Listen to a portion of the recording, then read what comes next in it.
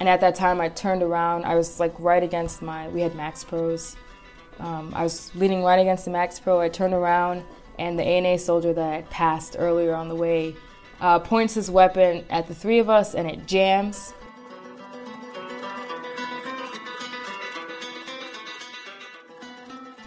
He looks at me again, and he starts firing. He's probably standing maybe 10 feet away from the three of us.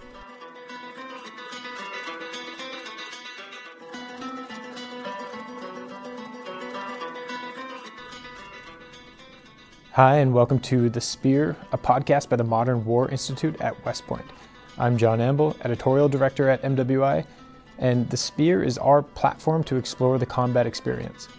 Each episode includes a single, one-on-one interview with a guest who walks us through a particular event and their role in it.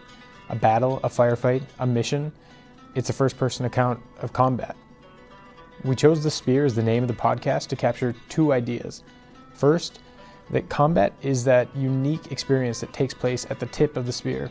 And second, that in our modern wars, it isn't just combat forces that can find themselves fighting. Any part of the military, any part of the spear, combat or support, can be forced by circumstances to become that sharp fighting end. For this episode, I sat down to talk to Captain Jannelle Allong-Diakabana. On February 23, 2012, she was a military police platoon leader deployed to Nangarhar province, Afghanistan. That month, stories of U.S. service members burning copies of the Quran had spread, fueling demonstrations, sometimes violent, all around the country. As several hundred increasingly agitated Afghan civilians gathered outside their small base, and as she and her soldiers prepared to respond as part of the designated Quick Reaction Force, an Afghan soldier appeared, took aim, and fired on Captain Allong-Diakabana and several of her soldiers. Before we hear her talk through that difficult day, a couple quick notes. First, if you're listening to The Spear and have enjoyed the episodes so far, we would really love it if you would give us a rating on iTunes or Stitcher. It really helps us get the word out to other listeners interested in the stories and the interviews we feature. And second, as always, what you're about to hear are the views of the participants and don't represent the position of West Point, the Army, or the U.S. government. Captain Jannelle Allong-Diakabana, thanks for sitting down with us to record an episode of The Spear. Just kind of big picture first, we're going to talk about an incident that happened in 2012, February, I believe, 2012. Can you talk about where you were? It was in Afghanistan, what unit you were with, what your job was? Yes, first of all, thank you for having me. Back in 2012, I was a platoon leader in a military police company, the 549th Military Police Company out of Fort Stewart, Georgia. And my platoon was separate from the company, as typically how MP companies deployed. I was also split between two separate FOBs. So Finley Shields was where one half of my platoon was, and the other half we were located at FOB Connolly. FOB Connolly is probably, on a good day, about an hour and a half drive from southwest of Jalalabad. Okay, so you're in the kind of it's rugged terrain of eastern Afghanistan? Yes. Okay, and how long had you been in country? This thing that we're going to talk about, when did you get into? So we actually got to Afghanistan around the 7th of January, but I didn't actually get to my FOB probably around the 11th of January, so to FOB Connolly. Okay, and this is your first deployment? Very first deployment. What about the soldiers in your platoon? Tell me about your platoon. Did you have an experienced platoon, or were these a lot of new soldiers as well? I had a lot of young new soldiers. Out of my 3 squad leaders, all 3 of them had deployed. And out of my team leaders, I had probably 9 team leaders. Only 3 of them had deployed before. Okay. And the company's last deployment was probably in 2008 to 2009. Okay. Was the last time that. So most of those soldiers that had been around then had cycled out and yes. Gone elsewhere. Okay, so can you kind of paint a picture of what happened on February 23rd? Yes. So just to sort of preface this, probably around the 18th or 19th of February, there were accusations that came out from Bagram Air Force Base, which is located way up north in Afghanistan, that some American soldiers were caught burning Qurans. I don't really know the details of the investigation or what came out of that, but obviously it caused an uproar in Afghanistan, which slowly... Some pretty big demonstrations near Bagram at the time, I think. a lot in Bagram, and everyone's got a cell phone in Afghanistan, and it was only a matter of time before the demonstrations and the riots reached our small fob. Now, was your fob near any populated area? Was it kind of out in the middle of nowhere? It was in the middle of nowhere, and the closest densely populated area was Jalalabad, which was, like I said, it's about an hour and a half drive without stopping for IDs or anything like that, just straight driving. So when you see this is going on, you hear that this stuff is going on at Bagram and some other places, is there a sense that, because our fob is kind of in the middle of nowhere, that there just aren't that many people that might show up to demonstrate or to vent their frustrations? No, so we actually anticipated that we would get a fairly decent-sized crowd based off of some recent activities, things that were occurring with smaller fobs. And also, we weren't in severely restricted terrain. We were just like in the plains, pretty much at the base of these mountains, or a mountain range. So based off of what we were seeing in terms of significant activities, we anticipated that we'd probably see anywhere from 300 to 600 protesters at any given time. And I just want to take a step back. How big is the fob that you're on? If memory serves me right, it's probably the size of a football field. Okay. How many personnel? American, 120 American soldiers, and then about 400 ANA. So it was very, very small, very densely packed. We were separated from them, separated by maybe some HESCOs. Yeah. Like the HESCOs, you can stack them. It was one layer of HESCOs, and half of them weren't even filled with sand. Okay. So we lived very close to them. Okay. So did demonstrators show up? They did. At first, it was probably only about 40. They went home. They came back around the 22nd, and it had multiplied to probably about 200. My platoon was actually on QRF that night, and so we were sort of staged on the fob to help augment the units that were, or the guys that were manning the entry control point. In case like anything out of hand, we were supposed to be there to augment them. So what does that look like if you have first 40 people and then a lot more than that showing up? How close are they to the gate, to the entry control point? Is there a stand-up distance? Is there a second layer of security, or is there are they 100 yards out? Are they right there? So because there was actually like a small tribe of people, I think they were called the Kuchi people. They were nomadic. They'd never claimed Afghanistan like on a national level. A bunch of them lived right on the perimeter of our fob, which was really strange. So I would say the standoff distance was probably somewhere from 100 to like 300 meters, just because those people lived like on the perimeter of our base. It was really interesting. So there is some standoff distance, but there really weren't any layers of protection, I would say, at the time, because we didn't consider these people a threat. What about once the demonstrations began? Did that perception change that, hey, there might be a threat associated with this? Yes. So I would say throughout the 22nd of February, they started getting a little violent in terms of throwing rocks, or none of them had any weapons.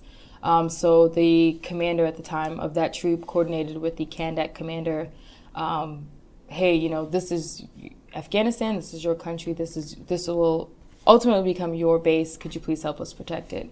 So the Afghan National Army sent out pretty much their entire Kandak along the perimeter of the base, just to kind of help push back and ultimately become that a layer of protection for us. Outside of the base? Yes. Okay. We didn't have any T-walls, we didn't have any Jersey barriers. It was HESCOs and C-wire that pretty much was the engineering for the perimeter of FOB Connolly. Did you have, you mentioned that the FOB was split, but that it wasn't split, very firmly between sort of the U.S. area and the Afghan area. Was there any sense that there could have been a threat from your Afghan partnered unit, or the Afghan partnered unit there on the base? I would say, honestly, at the time, no, I did not. We'd gone on multiple patrols with them. We'd already gotten into one firefight with them very early on in the deployment. They were very receptive to us. Even myself, I didn't have any issues because I was a female. My platoon leader that I partnered with in the Afghan National Army, I actually partnered with 3 of them. They were great to work with, so I did not feel threatened by them. I was more concerned with the civilians protesting outside of the base. Okay, so was there anything that, I guess if your platoon was sort of the QRF, you're obviously kind of monitoring this. Was there any point at which it seemed like there was a legitimate threat from the demonstrators? Yes, there was, and that would probably be the morning of the incident, is when there were probably about 500 demonstrators outside of the FOB. And this is kind of what kicks off the incident. So on the 23rd of February, I'd say around 11 o'clock, things really started to pick up. They were throwing things at the ANA. And around midday, myself and one of my squad leaders decided to head down to check on our soldiers because we were on QRF, so they were rotating out through recovery and, just kind of taking a knee. So I went to check on them in the barracks. The barracks were located probably southeast from where the incident happened. The incident actually occurs at the border between the Afghan side and the Army side of the base. It's at the fuel point. That's where our QRF was staged so that we could be very close to the ECP. We only had one functioning ECP on that FOB. So we were able to get in our vehicles if we needed to very quickly. We went to check on our soldiers who were recovering, and that's when we started to hear small arms fire that we thought was way too close. It was pretty close. So myself and my squad leader radioed up to the guys my soldiers who were up there guarding the vehicles, and they responded with the ANA are firing warning shots at the protesters outside, and that QRF is being spun up. Now, it wasn't just my QRF. I was also aligned with an Afghan platoon QRF. They stayed out with us the first 2 days of the protests throughout the night, and then the night prior to, so the 22nd of February, I actually told them to go bed down, and we would call them if we needed them. So my squad leader and I, Sergeant Webb, we were heading up to the fuel point to meet up with our vehicles, and we heard some small arms fire again. In running up there, we ran past one of my squad leaders who said, "Hey, ma'am, they're spinning up QRF, and we've already contacted the Afghan QRF." And I'm like, great. So by the time I get to my vehicle, I get up there and I run past an Afghan soldier who's got his kit on. He has his M16. And I'm like, oh, well, that was fast, because usually the ANA take a little bit more time when it comes to QRF. And I was like, that was really fast. Somehow I'd registered in my mind. He was with us for QRF. He was with us the night before. So I recognized his face. So I just assumed that he was there to help get ready to help the guys at the gate. So you're heading towards your vehicles at this point when you see him. Vehicles. And where's he? He's running past you? No, he was just standing there. Okay. And I'm like, oh, that's strange. I'm glad that he's here, though. Okay. I just kind of didn't think about it because he was with us the night before. And my squad leader just told me that the Afghan ANA QRF had, been radioed, hey, come and help out the MPs. They called me the MP commander, even though I was a platoon leader. So they knew they were coming to help the MPs. So then I started talking to one of my team leaders, and I said, are the ANA, are they shooting at people out there? What are they doing? And one of my squad leaders was on top of the truck, and he said, no, ma'am, they're just firing warning shots. And I'm like, okay. I'm like, all right, are we getting spun up? And they said yes. And then after talking to them, I heard small arms fire again. Now this was way closer than myself and my squad leader heard earlier, as in like right behind us. And for a split second, I thought maybe the ANA and the protesters, like something happened, and now they're firing back on the FOB.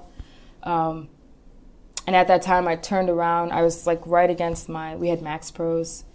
I was leaning right against the Max Pro. I turned around, and the ANA soldier that I had passed earlier on the way pointed his M16 at myself, Sergeant Bourne, who was killed. Sergeant Bourne was one of my gunners. And then my other squad leader, his name slips me right now, I'll think of it later, points his weapon at the three of us, and it jams. I yell at him, like, what are you doing? Because none of us have on kit, because we're getting ready to get in the vehicles. FOB. We're on the FOB. Yeah. And the FPCon level the force protection level did not change. That mandated us to wear full kit. So he looks at me again, and he starts firing. He's probably standing maybe 10 feet away from the three of us. He only, at that time, he had only hit Sergeant Bourne. He started firing again, and myself and my squad leader went to take cover behind the truck, and I got lucky. I actually hit my head on the tow bar as I was crawling under the truck, and I slipped and I fell, and the rounds like pinned against the truck and missed me. Got back up. By that time, he'd ran around the other side of the truck and was still firing on I had about 6 soldiers who were up there. So he ran away. My squad leader, both of my squad leaders started returning fire. They started firing at him. They hit him, which we confirmed later on, and I'll get into that later. They were able to hit him. He ran towards the HESCO wall of the FOB, towards the Afghan side, where he was helped by 2 ANA soldiers jump over the fence. I don't think those ANA soldiers actually knew what was going on, but I presume he asked them for help, and they helped him jump the fence. So and he's wounded at this time. He's wounded at this time. Yeah. So before he jumps the fence, he drops his weapon, and he drops his body armor, which was later collected for evidence. It was covered in blood, and I think a couple of rounds, a couple of my guys' rounds were found in the vest. So he jumps the fence. A white civilian vehicle pulls up to the FOB, and he gets in, and it heads south. We were very close to the Pakistan border. In fact, at one point, we're pretty sure that that's kind of where they were heading. We had a PTIDS or PGSS, one of those big blimps, and I forget the acronym, but it's got that small camera on it that you can see outwards to like 40 kilometers. Mm-hmm. So the civilians who are running that are the first ones to come and help my platoon with getting Sergeant Bourne back to the aid station. The civilian vehicle drives up outside the FOB. Outside the FOB. And he runs through, you said there's just one single ECP? He didn't even go through the ECP. He jumped the fence or the wall of the FOB. Oh, wow, just the HESCO. To get out of. Yes. Wow. And then jumps in this vehicle. It just gets in the vehicle, and it makes a U-turn and heads south. So then the guys running the aerostat, running the blimp, mm-hmm. come out and help you, said? Yes, because they were able to see what was going on, and they were probably one of the first ones to realize what had happened. So I've got another squad leader, Sergeant Green, is sending up a 9-line, but he's not sending up a 9-line for Sergeant Bourne. He's actually sending up a 9-line for Sergeant Conrad. So at that time, I did not realize that I had 2 soldiers who were injured. Sergeant Conrad was actually standing on the ramp of that Max Pro when I first heard the gunshots, and that's when he was injured. He was also in that vehicle with 2 other soldiers. So they immediately pulled him inside, closed the ramp, and started performing first aid on him. They were not able to find any blood, and then we later found out that it's because his femoral artery was clipped on the inside, and he bled out internally. Oh. So they probably wouldn't have been able to save him anyway. And then Sergeant Bourne, who was standing next to me, his aorta, he was shot 3 times, I believe. His aorta was clipped, and the first set of civilians that came up, they came with I think it was like a golf cart or a small ATV type vehicle, and we put Sergeant Bourne on that one, and it took off. And that's when Sergeant Green was like, tell them to come back because Conrad is injured as well. Well, they had already left. So the first sergeant from the troop that we were assigned to as an MP company was some infantry guys. I don't remember their names, honestly, but their first sergeant shows up with an ATV to help us take Sergeant Conrad up to the aid station. So that's when I tell them to drop the ramp. They're like, ma'am, Sergeant Conrad's hit. He just got promoted. They're like, Sergeant Conrad's hit. We're not sure what's wrong with him because we can't find any blood. So as we're dragging him down the staircase of the Max Pro, his right leg collapses, almost like a rag doll. I mean, obviously I'd never seen anything like that. And that's when I was like, oh, he must have been hit like on his right leg. So then we drop him on that ATV, it's been probably like 5 to 10 minutes already passed since he's been shot. We throw him on the ATV, and that first sergeant drives him up to the aid station. Both of them are taken to the aid station. The medevac arrives on the HLZ of the FOB, and they were both already, they were pronounced KIA at that point. But when their bodies were put on the bird, one of the flight medics realized that one of them still had a pulse, and so decided to continue to work on them until they got to Jalalabad, where they went into surgery. They did not make it out of surgery. So this all happens probably between 12 and 12:15. We throw on our kits, we continue with mission, and we're staged as QRF, getting ready to, help push all of these protesters back. So at this point, are you presumably in your head, you know what just happened. You know that one of your Afghan partners has opened fire on you guys and then took off. Are you worried does this change? I mean, so you got to work with these guys. Yes. And there's another task at hand, which is deal with these demonstrators, presumably with the Afghans. Are you worried that he wasn't the only one? Yes. So in the beginning, I immediately was like, this guy could not be the only one. We live on this. There's 399 of them left.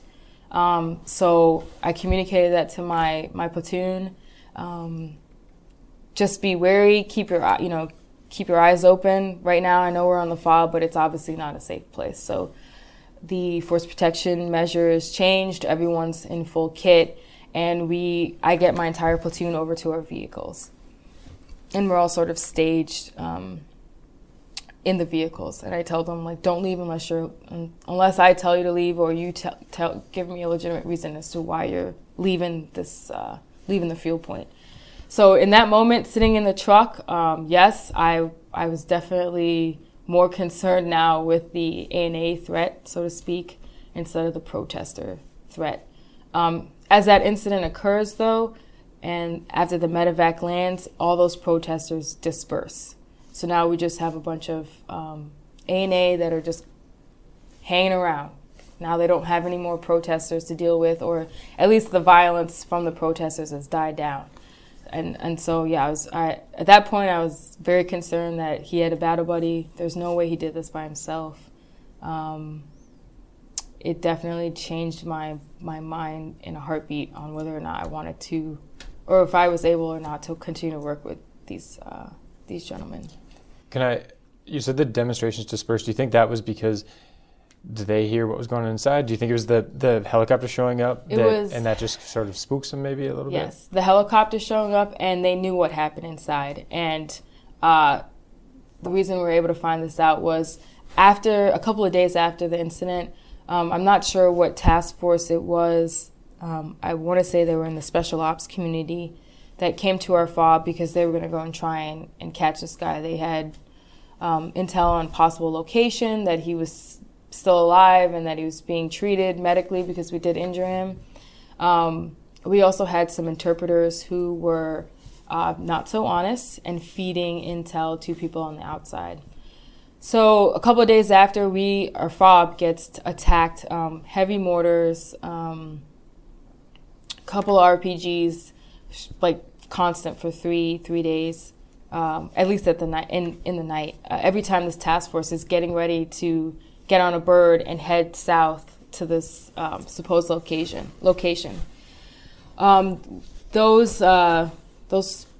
That enemy force is finally destroyed by some close air support that we received, and QRF at the time was not my platoon. It was I think it was Comanche Blue, the Blue platoon. They went out there as QRF to collect biometrics and assess the site, and in doing so, they discovered cell phones off of, I think it was probably around 4 to 6 enemy. They took all their cell phones, all the SIM cards. I get woken up at 4 a.m. By our LEP, or law enforcement professional, and our HUMIT team leader that's on our fob. They're like, man, we need you to watch something. And they pull a video off of one of the cell phones, and it is a video of the Afghan National Army soldier, or NCO, because he was actually an E6, running off the fob, and whoever's holding the cell phone is saying in Pashtun, because the protesters were actually going to attack him, and whoever's holding the cell phone says, "Stop! Don't hurt him. He's the one that killed the American soldiers." Wow. And it's all recorded, and they just wanted me to confirm that was him. So I just watched the video and confirmed that was the Staff Sergeant Hikmaktullah. I still have a picture of him. That tried to kill myself and eventually killed 2 of my soldiers. And so that's how a lot of the people outside found out, or a lot of the protesters or the local nationals found out, was because whoever is holding that cell phone is like telling them, calm down. He has helped us. He has killed these American soldiers. And then you actually see him stumble and pass out, and then put him into this white car that shows up. The vehicle was later found, and sure enough, his prints were on the outside of the door from where he puts his hand on the door in the video to get into the car. So that dispersion of the civilians was probably one of those guys out there with the cell phone saying, "Hey, calm down, don't hurt him, guys, go away." And then as well as the medevac showing up, kind of scared folks away. So it got very quiet very quickly. It was very quiet until about 15:30, where they called me over the net. I was Apache Green. They told me the battalion and brigade commander, he was a SCO, so the squadron commander and the brigade commander wanted to see me. And so I kind of figured that meant that they did not survive or make it out of surgery. So I got on my vehicle, I met up with them, and they confirmed that they were both KIA and that we were leaving immediately to go to the ramp ceremony in Jalalabad. So my entire platoon, we were flown out to Jalalabad, where I met up with my company commander, my actual MP company commander, now Major Riddle. Met up with him and the chaplain. We did the ramp ceremony for them. That was it. Wow. There's a lot there, I think, to learn from. I'm sure you learned a lot. I'm sure anybody listening to this could learn a lot. So this all seems to have happened really quickly. And again, you said your perceptions of the Afghans right on the other side of the base changed, I'm sure, immediately. Yeah. how did that impact going forward? You've got, how long is your deployment? You've probably got close to a year left, and you're supposed to be working with these Afghans. And, like you said, there are 399 more. Maybe somebody else, maybe a bunch of them knew about this, but many of them, I'm sure, didn't.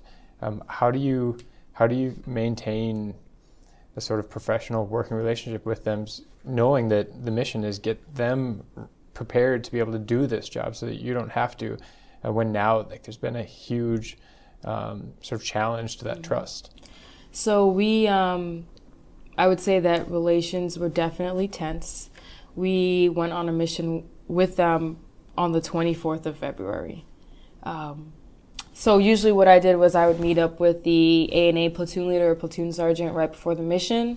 With my interpreter, I would brief them our convoy or our concept of our operation, our mission, and then I would include all of us together, my platoon and the ANA platoon, for the convoy brief prior to SPing. So on the 24th, I met up with the platoon sergeant, and all of his ANA were staying in their vehicles. And I said, hey, Sergeant so-and-so, they can come out. And he said, no, I will take the brief and I will go back and brief my guys. And what I later learned was Pashtun Wali, so an eye for an eye. So they were anticipating that we would take one of their own because they took one of ours. Wow. So they were actually more scared of us than we were of them, and we didn't even realize it. I honestly, to this day, don't know where I got the grit to go out on mission with these guys. I look back on it and I'm like, I wish I could find some of that grit right now. But I didn't let that incident get in the way. At least I couldn't, because that would have meant that I would have failed in my mission to mentor the Afghan National Army and the Afghan National Police for the entire tenure of our deployment. So he said, no, ma'am, I will brief my guys separately. And he did. For about 2 months, they did not get out of their vehicles. I think maybe a month and a half, the incident with Sergeant Bales, killing those Afghan villagers. After that happened, they were no longer tense. It was really strange. So they figured that was sort of retribution for what happened to my guys. And that incident occurred, and it was like it never happened. Wow. Something that happened, in a different area, different units. Completely different part of Afghanistan, different unit, different Kandak, different type of unit, because I believe he was in the special ops community. That incident happening, they came out the next day. We thought it was going to, be reversed. Yeah, it would be worse, and it wasn't. I think one of them said, well, what took you guys so long? That's what one of the ANA asked us, and I couldn't believe it. So, it was, the relations were very tense for a couple of weeks, and that occurred. A couple more green on blues occurred that year too. My platoon, I switched out as a platoon leader about halfway through, because I had already been a platoon leader for 27 months at the time. And after, I would say 2 days after I left Afghanistan, my platoon suffered another green on blue incident. One of my medics was shot and critically injured. He's fine today, but that was another green on blue incident in my platoon, which was crazy. Yeah,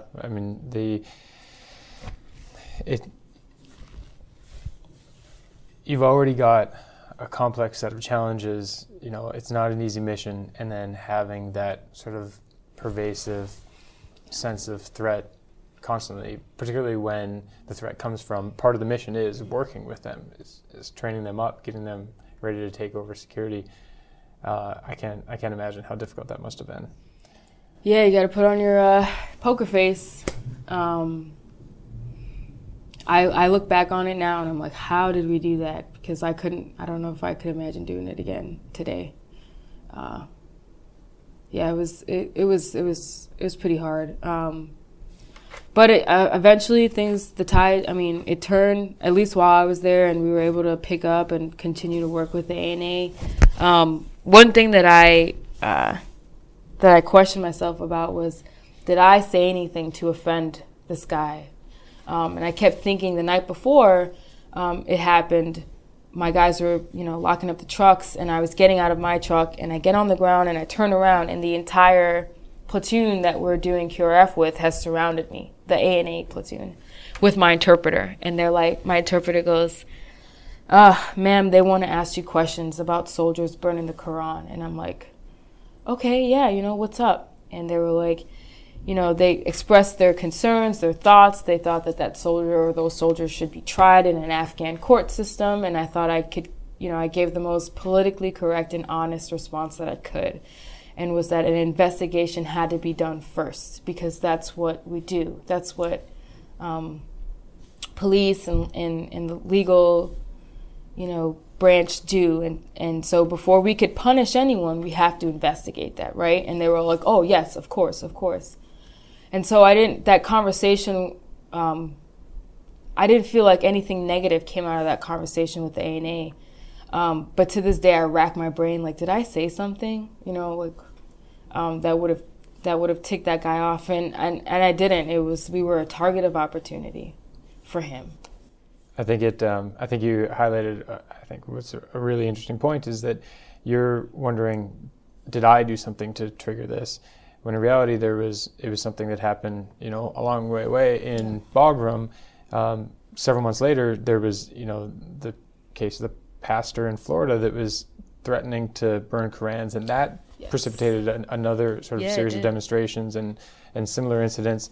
So it's, the battlefield is a small space, but you feel the reverberations from things elsewhere in the country and elsewhere in the world. So, well, thank you so much for sitting down and talking to us today. We really appreciate it. Yeah, no, thank you for having me. I appreciate it as well.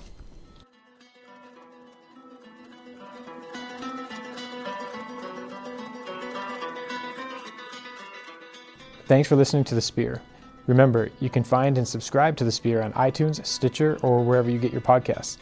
You can also connect with MWI on Twitter, Facebook, and LinkedIn, and check out the great new articles, podcast episodes, and more that we publish every day on the MWI website. Thanks again for listening.